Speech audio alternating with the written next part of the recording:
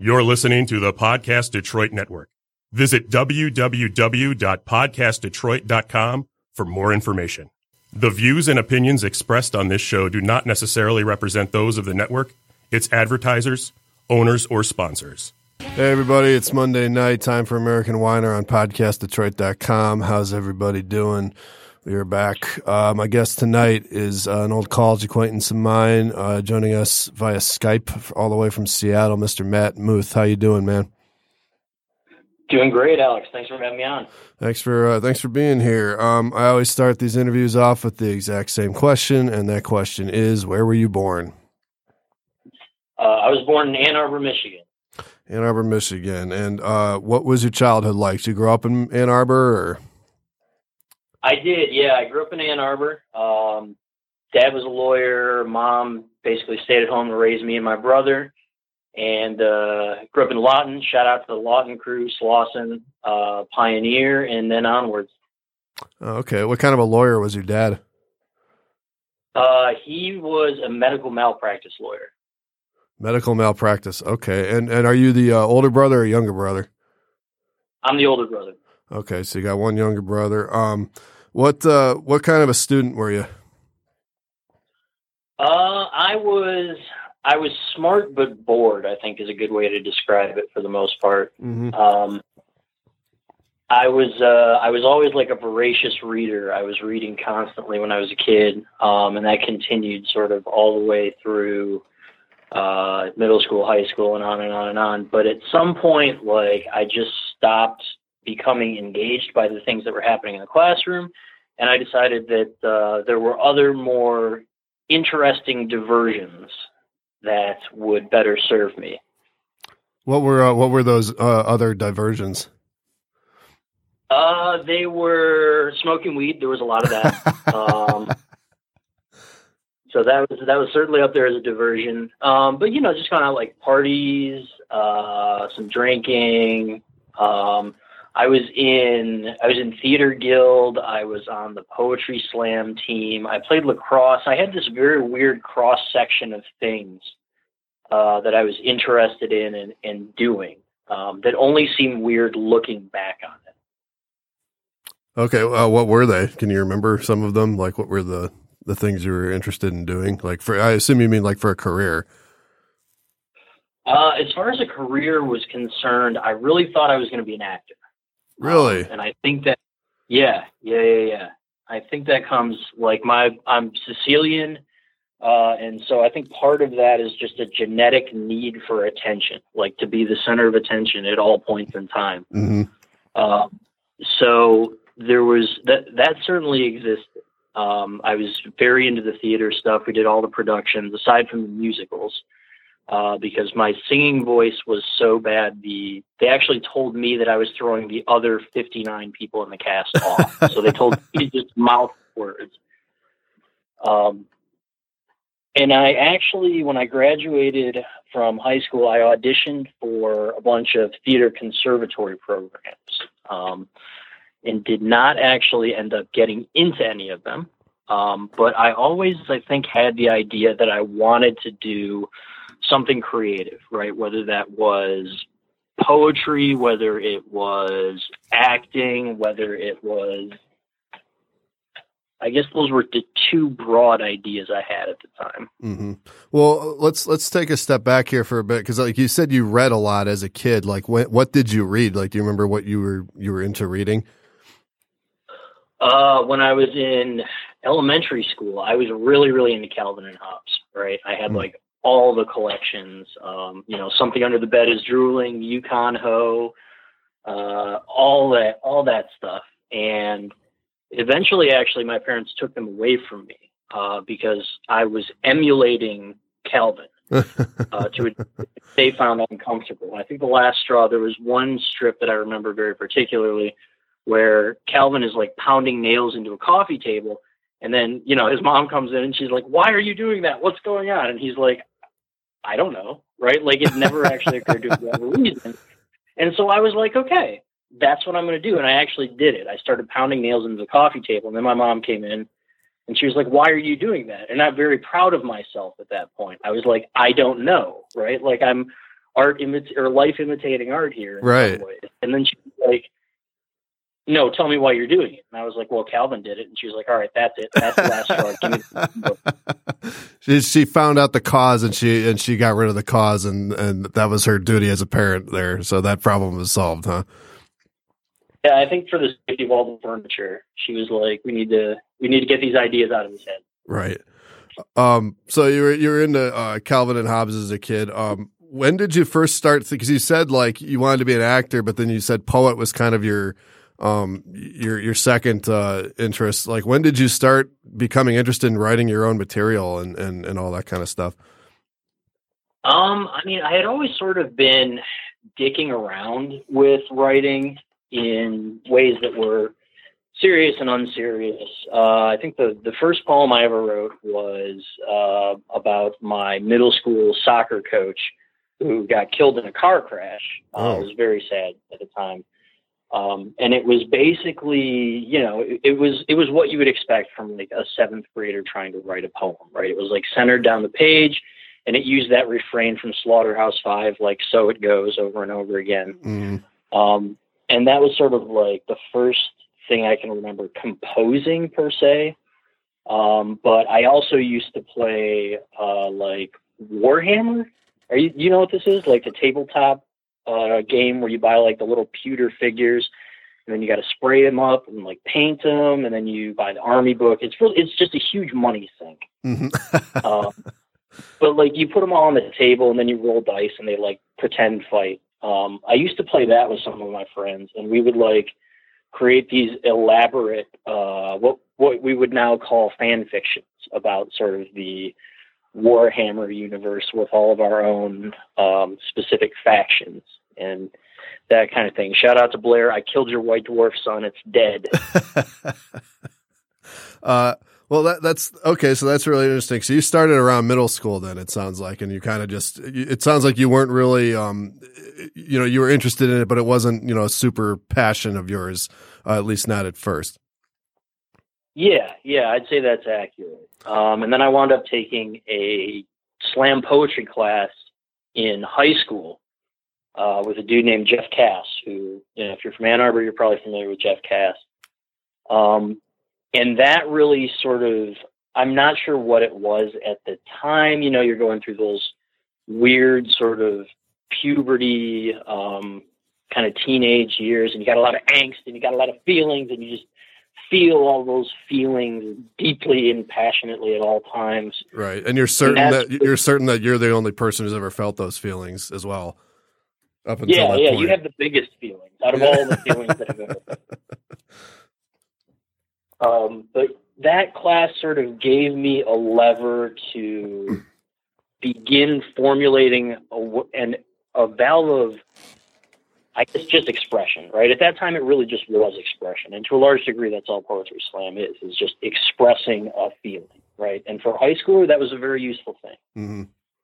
Yeah, that must have been quite the outlet for both that and acting. Must have, that must have been a really good time to get into that. You must have been, there's no wonder that that's what you wanted to go into, and that ended up being acting or poetry.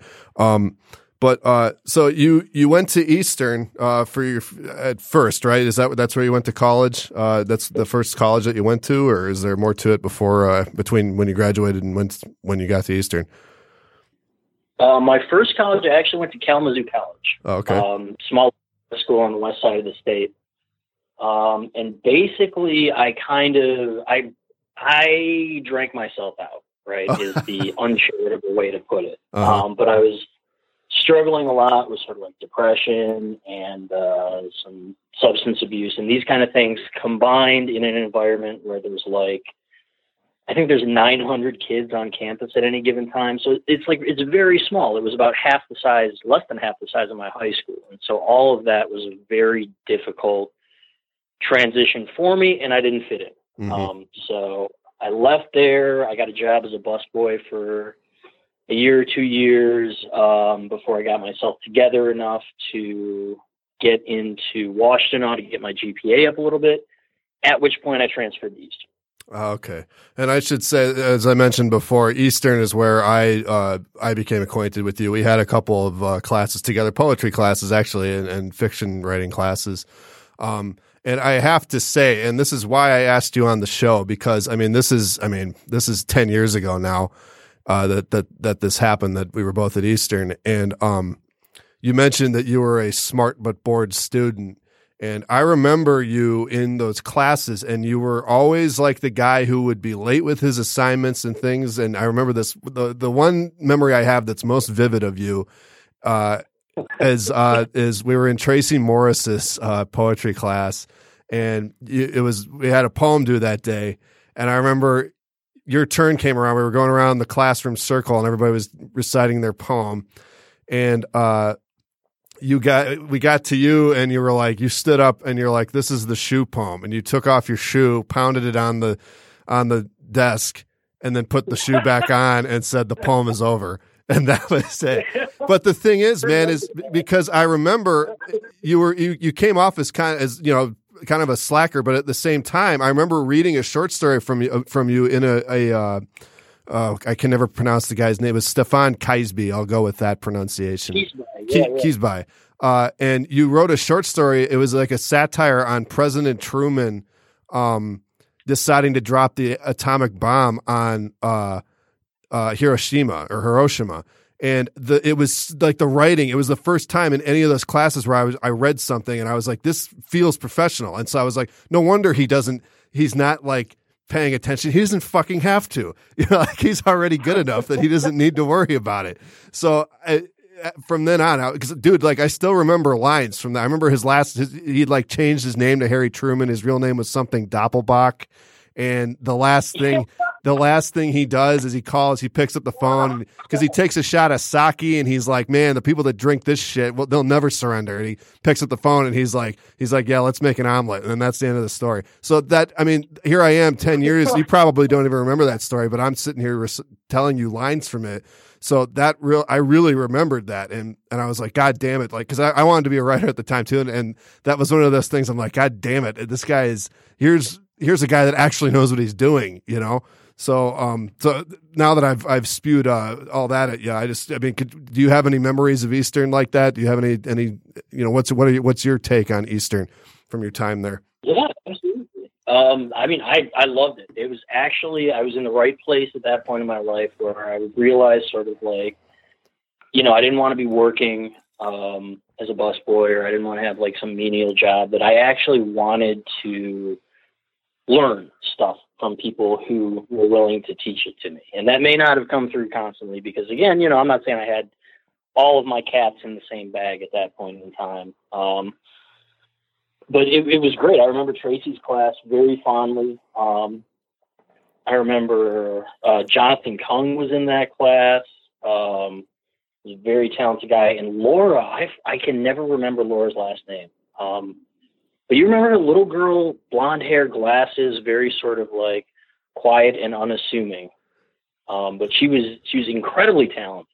So yeah, I remember Tracy's class, Stefan's class. I took a lot of great classes with Natasha Kovacevic. Christine Hume's experimental writing class was incredible. And I've actually run into Tracy twice since leaving Ipsy. And both times she has been like cordial, but also with that sort of that guarded nature that was like, I know you were a fuckboy in my class and I haven't forgotten. Well, where did you see her? Like, when was that? I ran into her when they had the AWP conference in Seattle. When was that? 2013 maybe, or something like that. I saw her at that and I talked with her and it was cool. And then I saw her maybe a year ago or 2 years ago at Open Books, which is a bookstore here. And she did a reading with Tyhimba Jess, who won the Pulitzer for Olio. And so I got to talk to her a little bit there. And both times she was like, she was cordial, but also like, we're not going to have a relationship. You burned those bridges, son. Yeah. Well, and that actually makes it really interesting because you became a professor. I mean, we'll get into that more because we're not quite to that part in the story. But I mean, that's really interesting that you ran into her and she remembered you, in that way. So after you were done at Eastern, did you get your bachelor's there, or was how long were you at Eastern for? I think I was there for 2 years, 2.5 years maybe, and I did get my Bachelor of Science in like language, linguistics, and writing, whatever that major was. I don't think they're offering quite the same thing anymore. Okay, but then you ended up out in Washington, and how did that happen? Well, I had the girl I was dating at the time, after graduation, got an internship in Washington, D.C. somewhere with the government. I forget what it was, something involving the law or the Justice Department. And she asked me if I wanted to move out there with her. And I was like, yeah, sure, let's go. I'll go for the summer. Absolutely. And I ended up liking it there so much that I stayed. And she left, went back to University of Minnesota Law School after that. But I stayed in D.C., lived there for 2.5 years or so, worked in Congress for a little bit, worked at a chocolatier. And then just one day I figured I don't want to be sort of at a chocolatier for the rest of my life. I decided to apply to MFA programs, and I got into the University of Washington. So packed everything up, drove from D.C. to Seattle. Wow, you made that drive, huh? That must have been a real life-changing experience to see the country like that.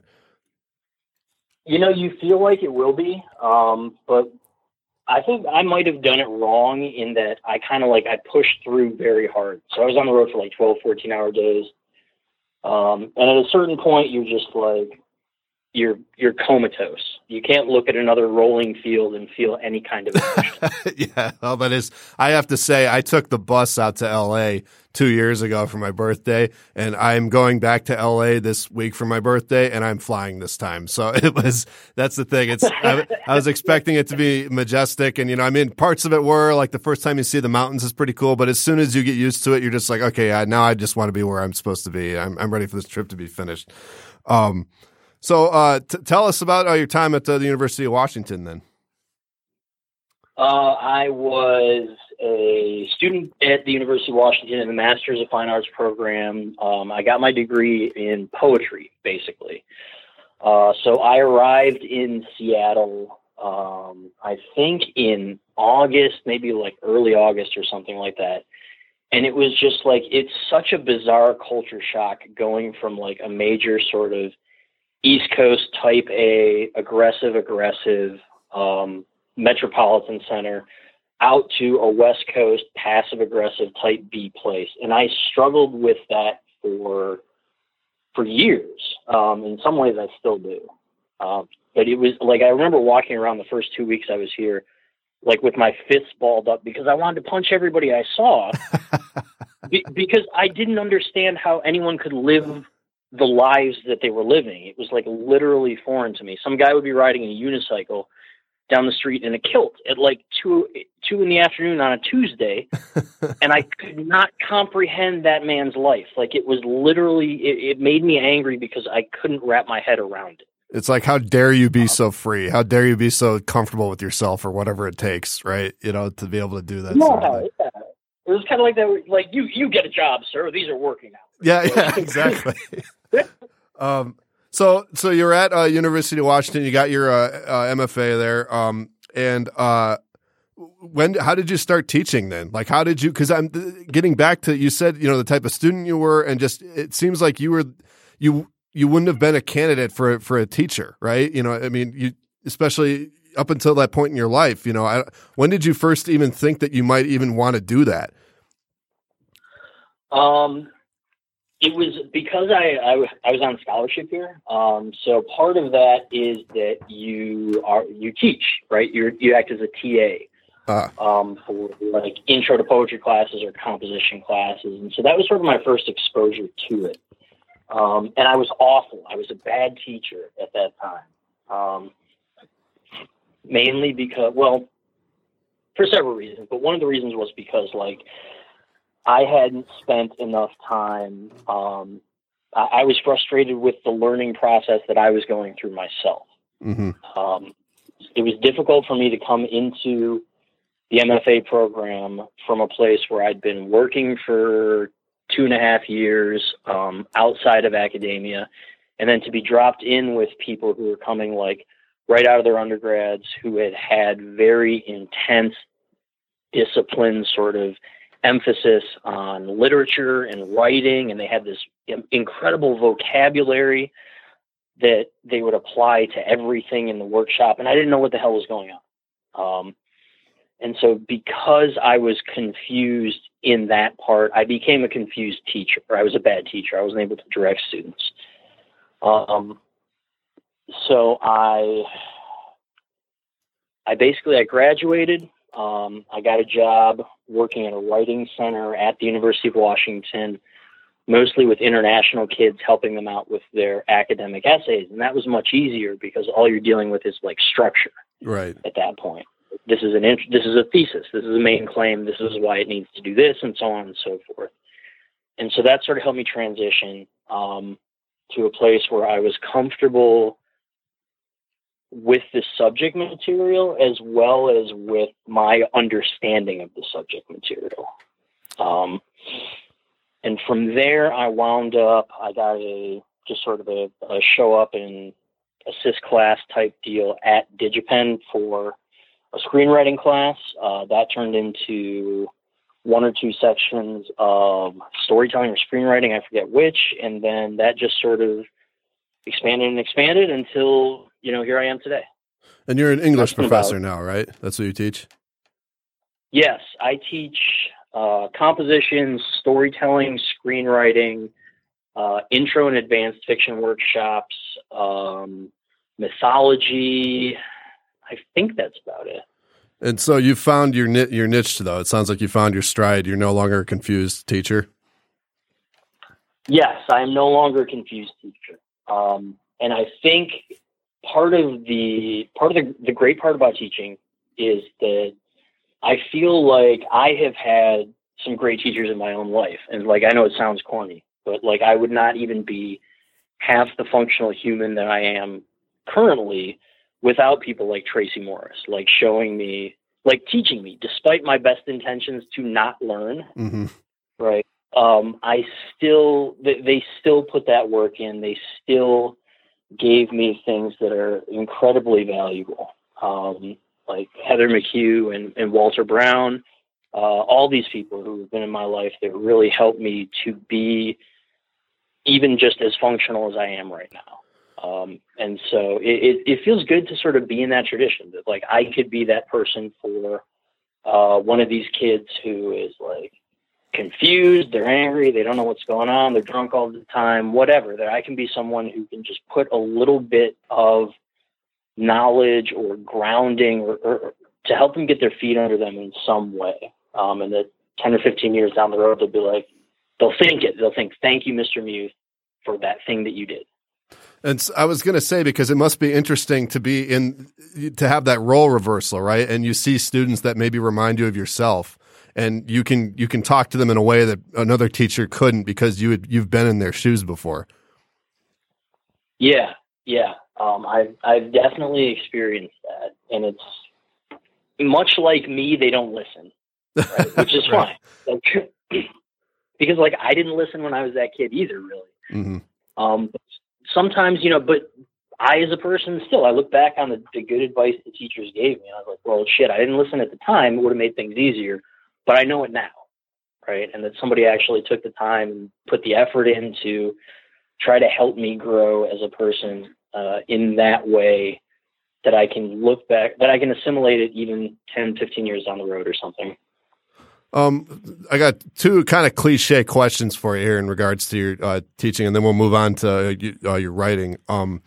But what do you like most about teaching, and what do you not like most about teaching? The things that I like most, I like the performative aspect of teaching, right? It is in a way like acting. You assume this very specific persona around the students, that you're authoritative, that you have this extensive knowledge of the subject material. but that also it's hard to say. You're there to, it's a beautiful mix between providing exploration and authority. In the way your job is to kind of give them the tools they need to do whatever they want to do. Your job is just kind of to show them how to use the tools. Okay. So you say, I'm an expert in using tools. Once you know how to use the tools, like go out and, I don't know, write the best Harry Potter fan fiction you possibly can. Right. And if that's what they want to do, they go out and do it. So that's the best part. The worst part, there's two bad parts. One is grading, which sucks. It's awful. It's a time sink. Every teacher hates it. And the other part is the pay, which sucks, and every teacher hates it. Well, there you go. Well, I mean, so before, actually, I have one more question before we move on because I just thought of this. Tell me about the school that you teach at right now. It's I hope I don't mispronounce it. It's DigiPen Institute of Technology. That sounds like a real specialized school. Like, what are they known for out there? It is a school for video game designers. Oh, right. So if students want to design video games, or be digital animators is another very popular program, like to make Pixar movies, or to learn coding or programming or something like that. But it's basically a technical school for people who want to work in the video game industry. Oh, okay. And you get like a very interesting section of humanity, right? Yeah, I bet. It's a bunch of like 19-year-olds, 20-year-olds, etc., who are all sort of more comfortable with the internet than they are with people. The proportion of learning disabilities is much higher than it is at like a general institution, anxiety disorders, all that kind of stuff. And they're all like, they're into anime, or they're like big video game nerds, or they're into Dungeons and Dragons. And they all sort of come in with this weird,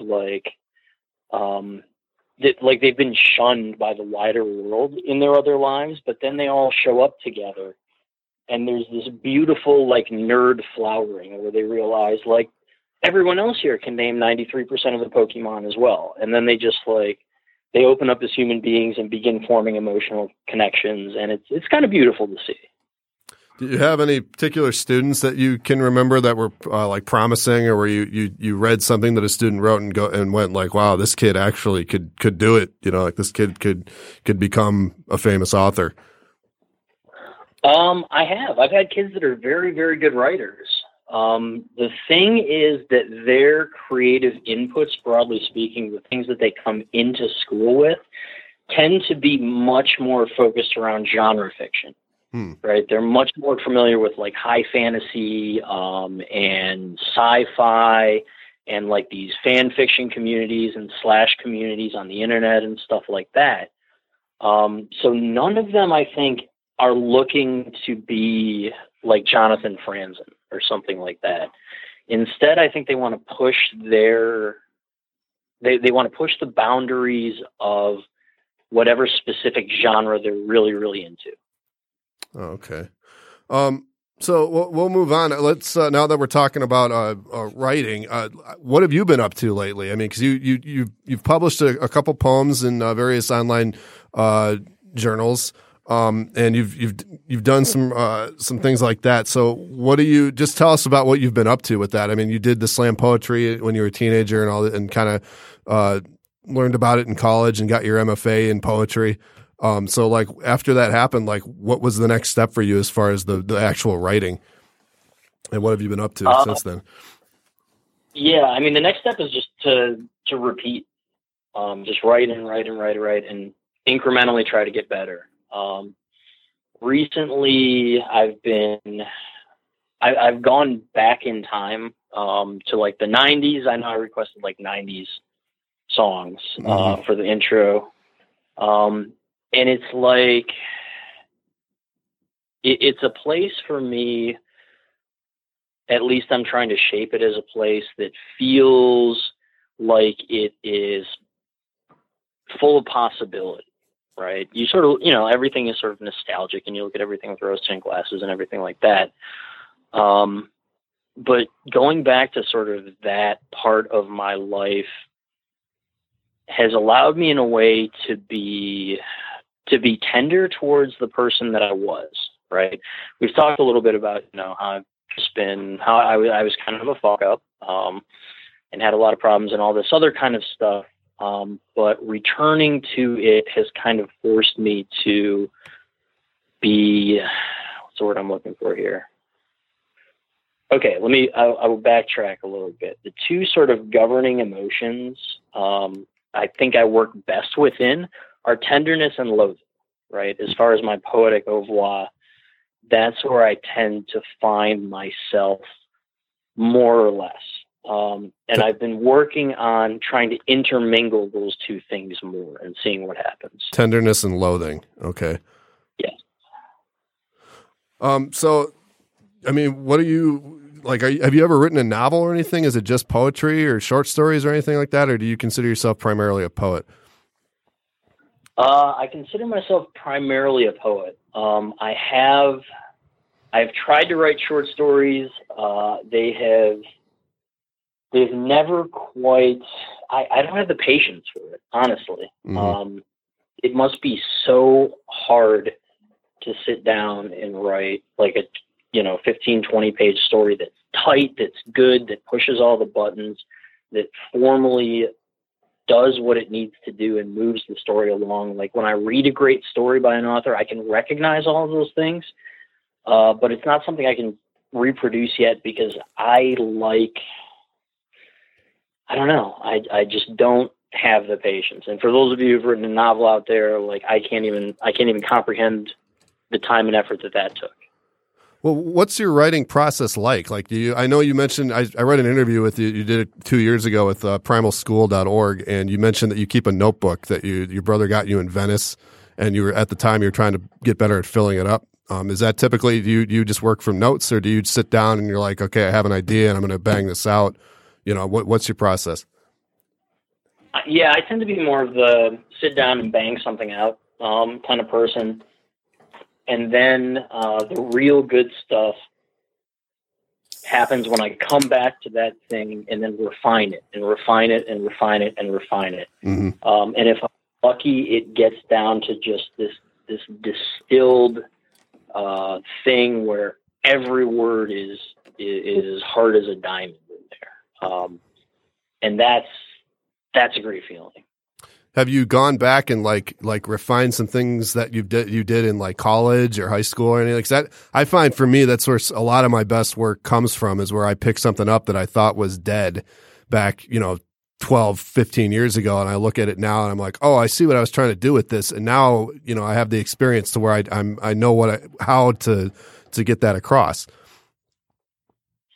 Yeah, absolutely. I think one of the things that I do when I'm sort of stuck, when I'm not like feeling any new sort of generative thing coming, is I can always open up that folder and I've got hundreds of poems in there, some short stories, things that I've written a long time ago, but go back to it and be like, is there something here that I can pull out, that I can tease out and push forward with like a much better understanding of craft and a much better control of language now? And as you said, the answer is often yes, and you get great stuff out of that. So what's your goal ultimately with poetry then? Do you want to put together a bunch of anthologies and have those become bestsellers? Or are you just kind of I'm just going to be creative and see what comes of it?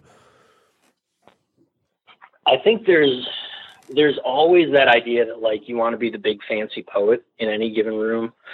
And it exists within me, right? Like I would be lying if I said I did not want to be like the one poet who breaks through into the mainstream and becomes very popular and is a literary celebrity. And then I get to go to like the Met Gala and wear like a Pope hat this year or something like that, Right. And nobody questions it. Right.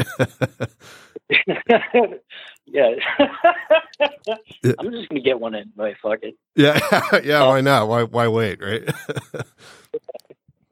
But like that instinct is also counterproductive because it forces your generative work along a definition of success that is frankly unrealistic and distinctly unhelpful in terms of like actually exploring language in the form. Okay. Well, that kind of gets into my next question here, which is I wanted to ask you about, and I guess this is not just poetry, but just literary work in general, novels and, the whole kit and caboodle, if you'll pardon that expression. What's your opinion on it? Because, I mean, you've been published in a couple of online journals, like I said before, and even, doing that is an accomplishment because, there are so many people that want to do it and so many hobbyists and so many different levels of what's considered good. You mentioned in that interview that there's a big difference between somebody with an MFA and somebody without an MFA. And it's not so much that MFA is automatically good and non-MFA is automatically not good, but it's more like if you have an MFA, you know what the industry is looking for. You have a better idea of what's going to resonate and what's going to catch somebody's eye. Whereas if you don't, then you're kind of just, all you can do is just shoot blindly sort of. But so like, what's your opinion on that? Like, what do you just in terms of like getting published in the current state of the industry, what would you have to say about that? I know that's a big question, but it's kind of like a give and take, right? It's going to depend on what your goals are. If you want the big book deal from like HarperCollins or like Knopf or something like that, like one of the big publishing houses, that is getting rarer and rarer and further away for sort of everyone, not just for poets who are much more sort of, or much less lucrative, I should say, than short story writers or fiction writers.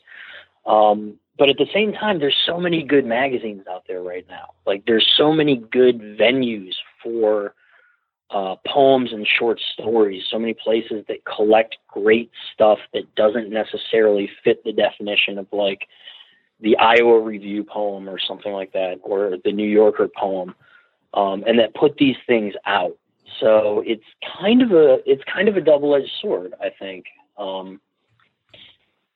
It sounds like it's kind of like everywhere else, every other industry right now, which is there is this chance that it's technically because of the way technology is, anybody has the shot at that huge deal and anybody can be it. But the thing is at the same time, because anybody has the shot, then you're just kind of, the majority of people are going to be kind of lost in this sea of obscurity and, just toiling away and, getting that huge deal is essentially just winning the lottery, because of the odds that you have in terms of everything working out just in the right way for that to happen. That's the same. It's the way it is with music right now. It's the way it is with just about everything. There's a couple of insanely well-off winners, and then just this sea of people toiling in obscurity. Would you say that's a fair assessment?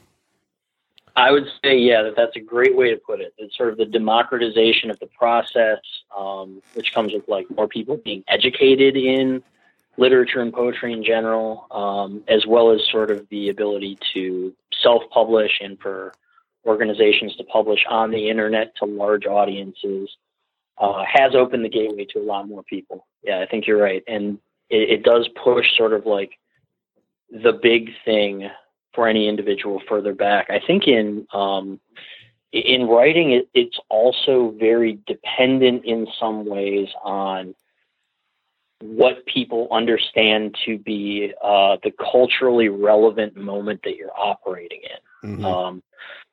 For example, Claudia Rankine's book Citizen, it's a great book, right? It came out like 2015, 2016 or something like that.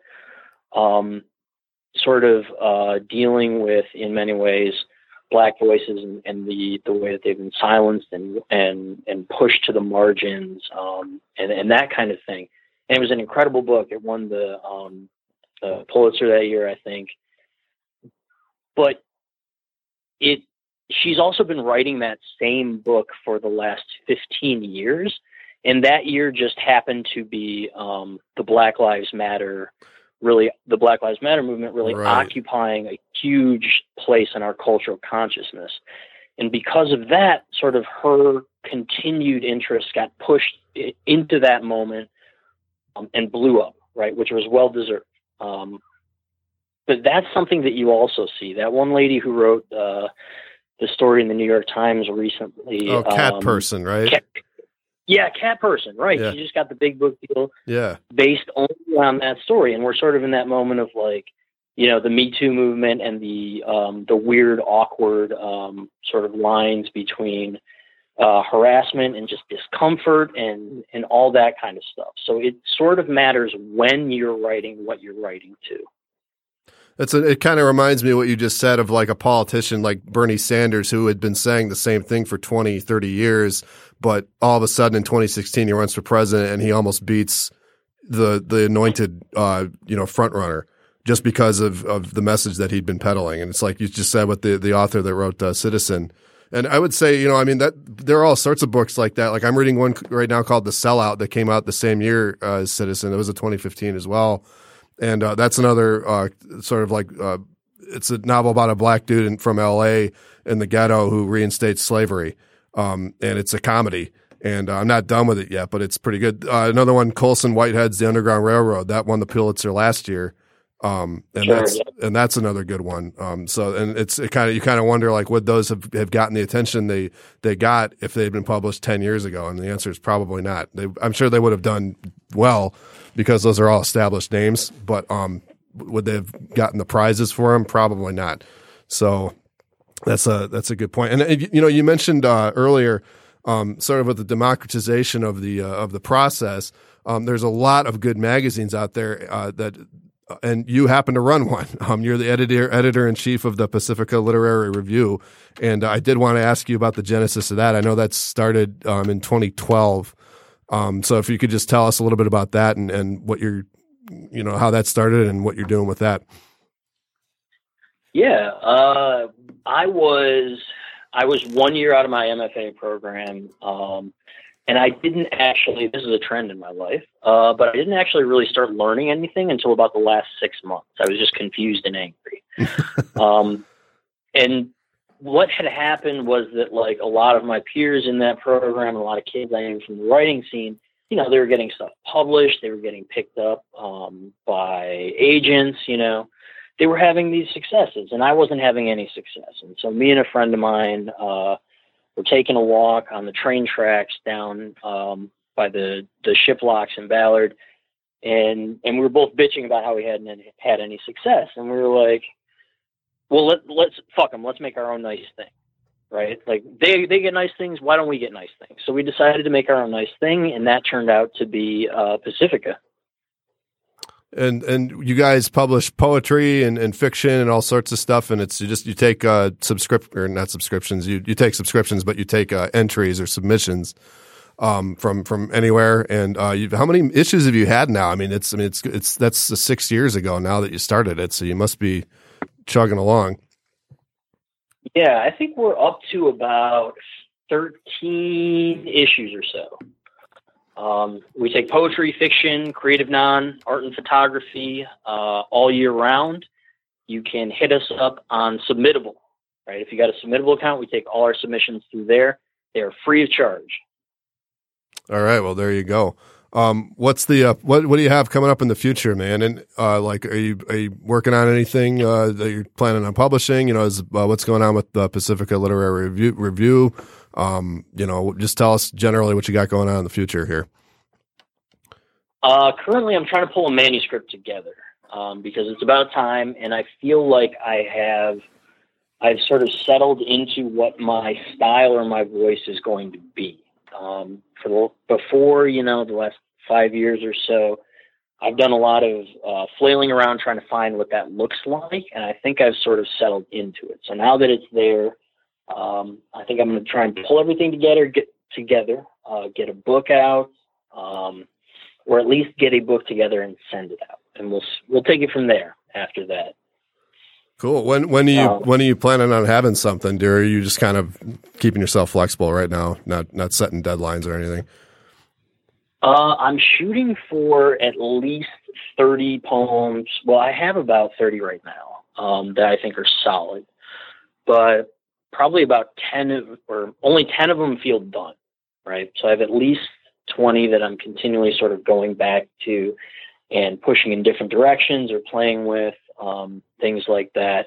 And I'm aiming to have those sort of formed up by like September or so. And once we get there, then I think I'm going to take a look and see where the thematic compass has led me, and try to fill the gaps then. All right. Well, I will be looking for that, and I'm sure all my listeners will be as well. I have one more question for you really quick, and then I'll ask you what you want to whine about, but I'm just curious, what are you reading right now? Are you reading anything? Yes. Right now I'm reading Phil Levine. I'm going through sort of the collected works of Phil Levine, Detroit poet. Excellent poet. I'm working through They Feed They Lion and The Names of the Lost, and What Work Is right now. Okay. And actually, now that you brought him up, actually, who is your favorite poet? Like, who's your biggest influence? Ooh, that's tough. I like C.P. Cavafy. C.P. Cavafy. Cavafy. Yeah, Cavafy. Cavafy. Okay. And he's a Greek dude writing around 1900 to about 1925, I think, or like 1890 to about 1925. Living in Alexandria in Egypt. And so he exists in this weird place in history between sort of like the Greek independence from the Ottoman Empire. He was an ethnic Greek. He was, or culturally Greek, I guess I should say. And he identifies very strongly with like the Hellenistic influences in the Mediterranean. But he sort of exists in that place between, like, overlapping with the Greek independence, and World War I, and sort of the partition of the Middle East, and all these very strange sort of transitive moments in the history of that part of the world. And he has a capacity for love that just blows me away. Just sort of some beautiful tenderness in that dude. All right. Well, the name of the show is American Whiner. So, Matt Muth, what do you want to whine about? Oh, this was difficult for me. Like, I thought about this a lot. And I noted that some of your guests have talked about politics. Mm-hmm. Right?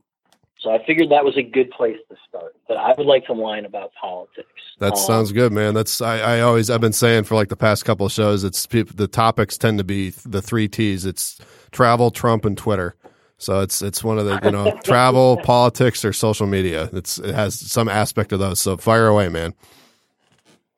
Okay. So I mentioned earlier that I worked in Congress for a little bit when I was living in D.C. Right. It was a good experience. Ultimately, not for me. But my job was, I was an assistant to the LA, who basically handled all of our constituent correspondence. Right. Okay. Now I tell you that this, right? In regard to my teaching, these 19-year-old kids raised by the internet, there's a very distinct like malaise that exists, right?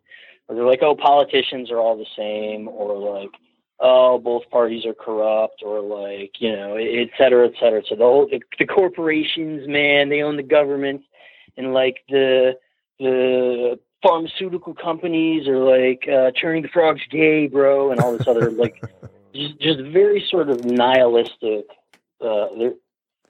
attitudes among these kids. Now, based on my time in Congress, right, what I can tell you is that your average representative and all the representatives that I met, by and large, want what is best for the country. Nobody runs for Congress to be rich and powerful, because the pay sucks. All you do is get yelled at all day by people, by your constituents, by lobbyists. And they're probably all rich if they're running for Congress, right? The vast majority of these individuals, and I should preface this by saying this was before the Tea Party. I worked during the Obama administration, the first term. And this was right on the cusp of the Tea Party wave coming in. So things may be very different now. But like the specific example that stands out to me is that we were working on when the bailout was being pushed through Congress, when when the American Recovery Act was being legislated, we were dumped on, right? Our office was dumped on. And I was working for Fred Upton, who's a representative out of Michigan's 6th District, which includes Kalamazoo, Berrien Springs, like the west side of the state, right against the lake and the Indiana border. Okay. And it was part of my job to read and respond to these constituent calls and their emails and all this other stuff and the faxes, because people still fax shit to Congress. And the vast majority of the things we got, the calls we got, were people saying like, how dare you spend government money? This won't affect me, and so on and so forth, right? And our candidates, or our congressman, our boss, Fred, would read these and he would go, how can people be this stupid? Mm-hmm. Right? Like, how can you literally not understand that the bank that holds your mortgage going underwater is going to affect you? Right? He literally said it is a failure of education. And I agree with him. The reason, partially, our politics are all fucked up is because your representatives are responding to their constituents. Your constituents are morons. And morons are people who education has failed fundamentally. Mm-hmm. Right? Nobody is born stupid. But for whatever reason, education has failed with these specific individuals, and they make themselves very loud. Right? Oh yeah. That's the other thing. For those of you who are out there writing letters, calling your Congress people, keep doing that because it works. They pay attention to that shit.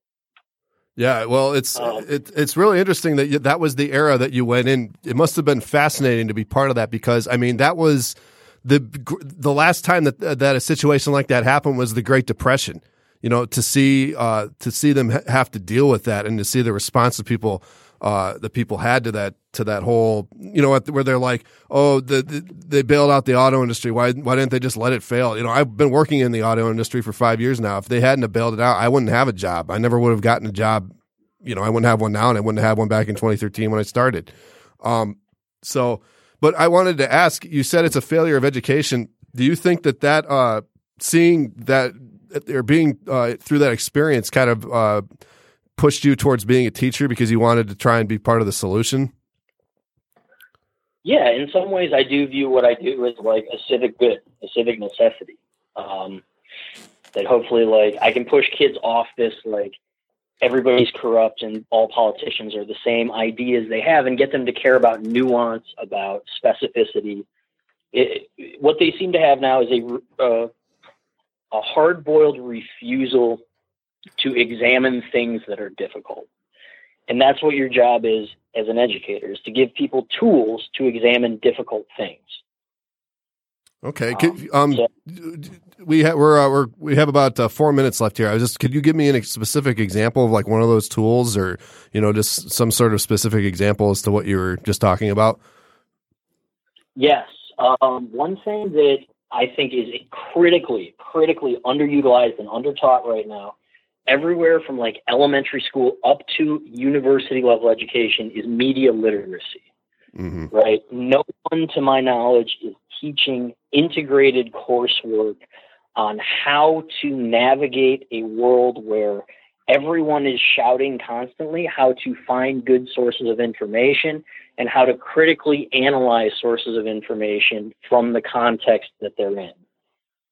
Right? It's people are, if you pretend the internet is just a big box store or something like that, we're taking the pictures off everything, just cardboard boxes, right? And expecting people to go in and come out with the right item, the right piece of information to form a civic opinion, right? Or the right piece of information to assess the effects of a policy or the merits of a piece of legislation.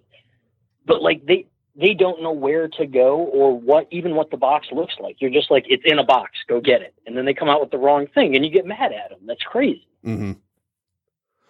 Well, and we always end up, kind of proposing a solution, because people, like I said, a lot of people have the same kind of problems, with society right now. And it's just, it does seem like being more informed is the answer, and you can't, there's no silver bullet for that. That's a gradual process that has to happen, And there are people that are vested in people in the general public not being informed.